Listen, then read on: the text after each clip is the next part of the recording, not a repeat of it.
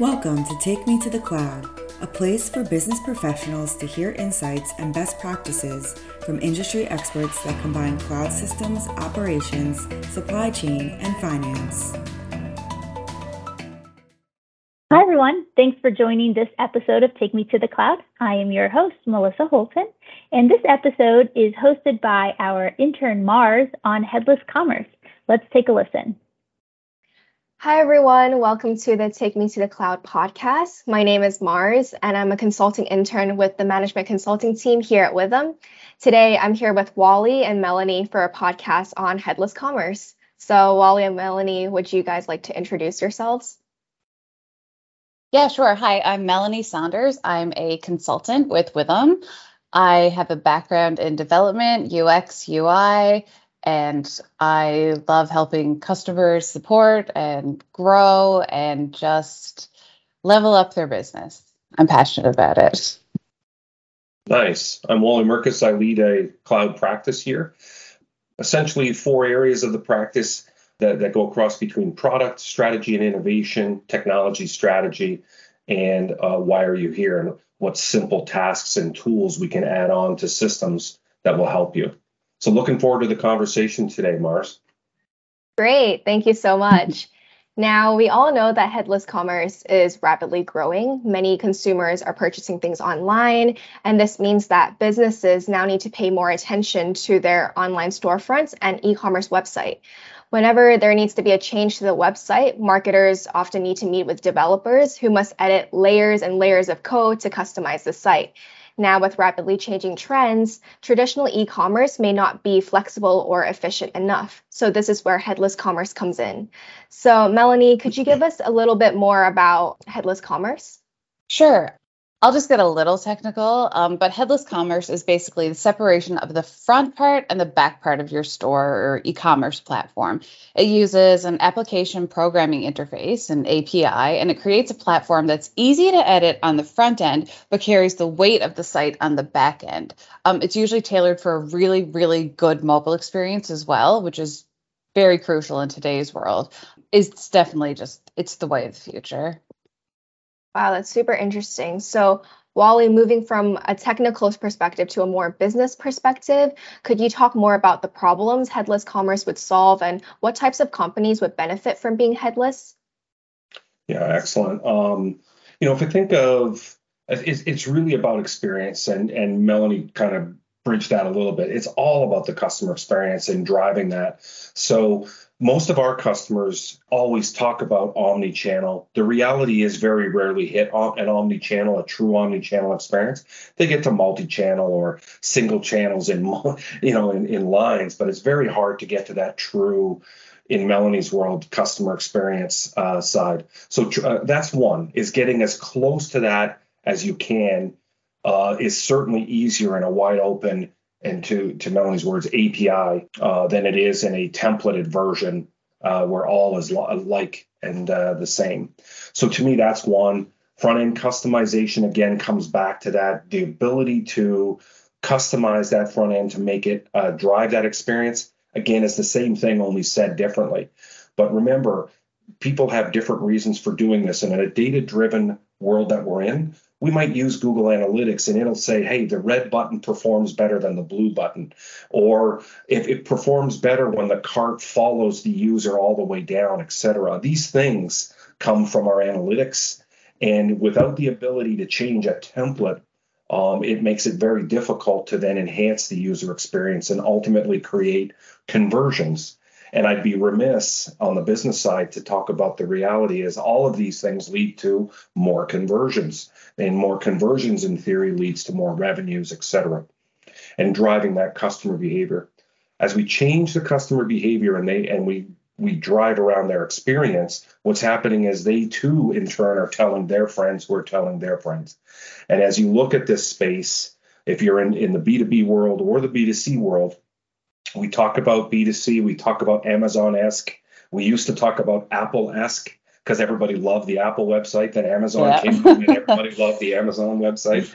It's all these things that we talk about on the consumer side. And on the B2B side, even more so, as you will see industries go toward their annual conferences, and they're talking about what are you doing in the space. And that'll be the last part, is cost savings, which is going to seem weird to bring up as a business driver, but it really is in the end.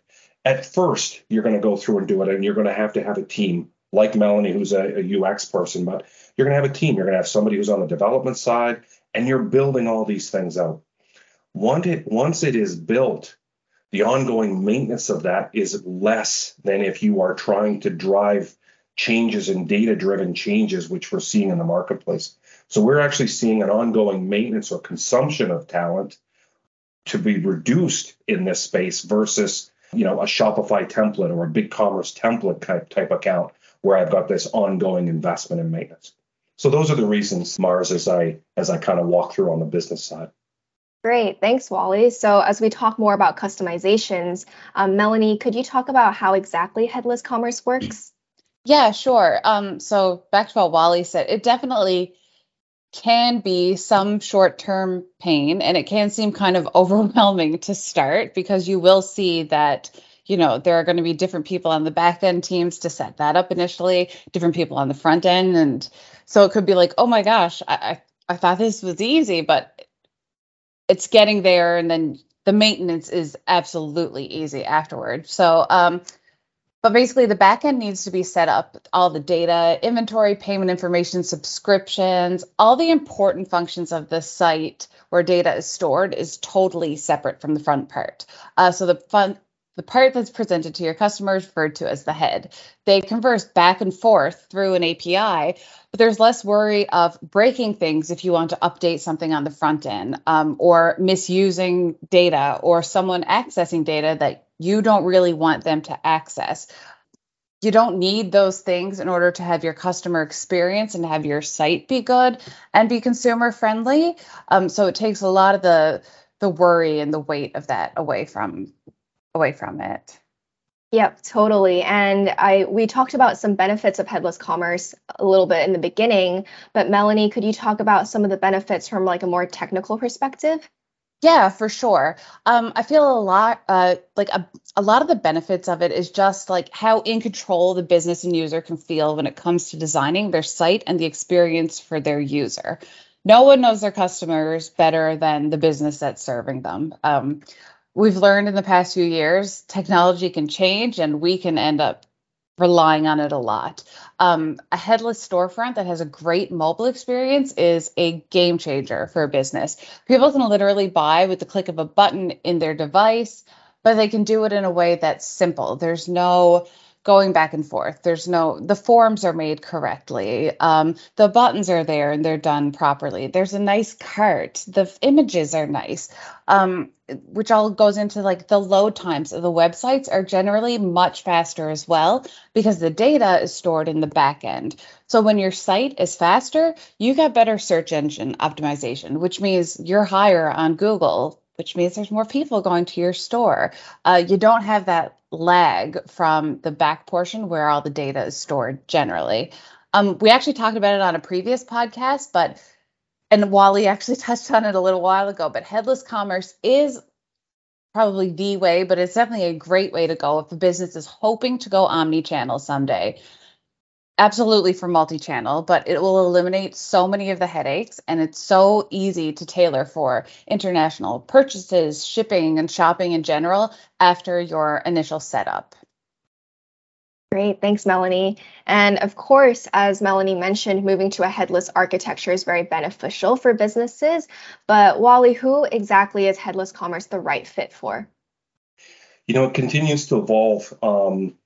I think that's an excellent question and one that we continue to struggle. So as we go in and do assessments to understand what a client might need, for example, you're seeing a blurring or a muddying of the waters as BigCommerce and Shopify and others are now coming out with their own version of headless. Before, you buy a Shopify site and it was purely a template. Now they are all coming and they understand the benefit of going the API-driven approach and allowing still a framework to build. So that all the technology framework is there, but allowing more openness there. So I'll answer your question this way. If I were lighting up something brand new and I needed it up and running and it needed to be up and running this weekend, then I still think the benefit of a 1995 Shopify site is still there for that very early stage, early going. You're not going to get away from templates. GoDaddy is offering all sorts of different things up and running in a weekend, etc. That's not what this is. For organizations that have truly sort of moved on and they are now delivering and selling, they've got an idea, they've probably done the template thing up front, or they are coming from experience, meaning I know that this product is going to sell and I'm well funded and I've got backing, then I might go straight to headless. So that would be one area. And then in terms of industries, across the board, all industries, manufacturers, wholesale distributors, single product, engineering, sales, etc. And the more complex the sales and the more driven around the UX side or the user experience, especially around manufacturing, make to order, etc., then the more benefit you're going to see and realize out of the headless commerce. So that's how I just sort of describe it. Templates are not going away. They're cheap, they're fast, they're quick, and they get me up and running and moving. And then the headless is when I actually put my feet on the ground and I say, I got something here and I'm going to try and make it work. That's how I sort of differentiate that. Templates are also a great way to learn too. Like there's definitely growth from the template to headless. I feel like a lot of people do start with that Shopify template, then they're like, oh gosh, my business is doing way better. But they've already got that background. So yeah, there definitely is still a place for templates, but it's such a good like stepping stone to headless. Hey, Melanie, you know what's interesting with that is as we start to think, and I let you collect your thoughts here a little bit as I kind of go in a different direction a little bit. But if you think of the customer we just did a little mini assessment for, right? They're broken. They come to us right now. They're already on Suite Commerce Advanced, which is the NetSuite commerce product. They are struggling. They have multiple sites. They are struggling to go live. They've gone live, and we're going to go into a recovery situation.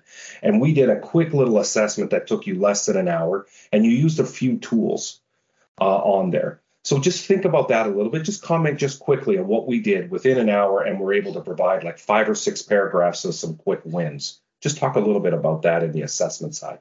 Yeah, for sure. So I used Google Lighthouse, but I also threw some of the code into VS Code because I do have the developer background. And we could just see, even in some of the NetSuite guides, like tags that they weren't supposed to have in there were there. The accessibility was not great, which is also another huge thing. Time for another podcast. Yeah, the images were loading slow, like all of their code is in the same place. And we were getting loading times of over 3,000 when it's supposed to be between 100 and 300 is optimal. And this site had just been redone, I believe. Like it should have been efficient, and it truly was not. And yeah, we just used some simple tools to just look through that, and yeah. I think it could have been avoided. Yeah, I think the key there for me was hearing you sort of say how quick and easy. Like what's important is that some of the tools that exist out there already are tools that we're going to be able to use in the headless space as well. Yes. And as headless catches up and the marketplace gets there, if I think of some of the other things like a Magento product, for example, there are code snippets all over the web for Magento, for example.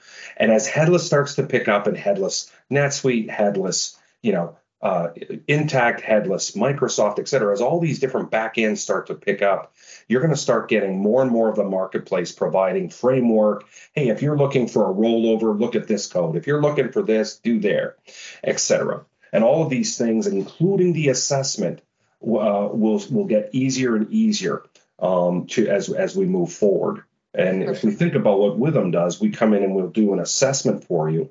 Really take a look under the hood and try to come up with ways for you to fix some of these things. And we work with you, not always for you, meaning it's not always a billable event. And this event that Melanie spoke about, we provided that as an introduction to see if we could help before we even start billing. And I think that's an important differentiator on understanding how these tools can be working and how you might work with them. So Mars, I think I stole part of your your question. Which I apologize, but I'm going to flip it back to you before we say goodbye on this podcast. Yeah, no worries. But yes, thank you so much, Melanie and Wally, for giving us all the insights about headless commerce, how Witham can help, and coming onto this podcast. We really hope that our listeners get to learn a little bit more about headless. And that concludes today's episode. Thank you so much, everyone. Thank you, Mars. Thank you, Mars. You've been listening to Take Me to the Cloud. Thanks for joining us. Don't forget to subscribe to be alerted of new episodes. For more information, visit witham.com.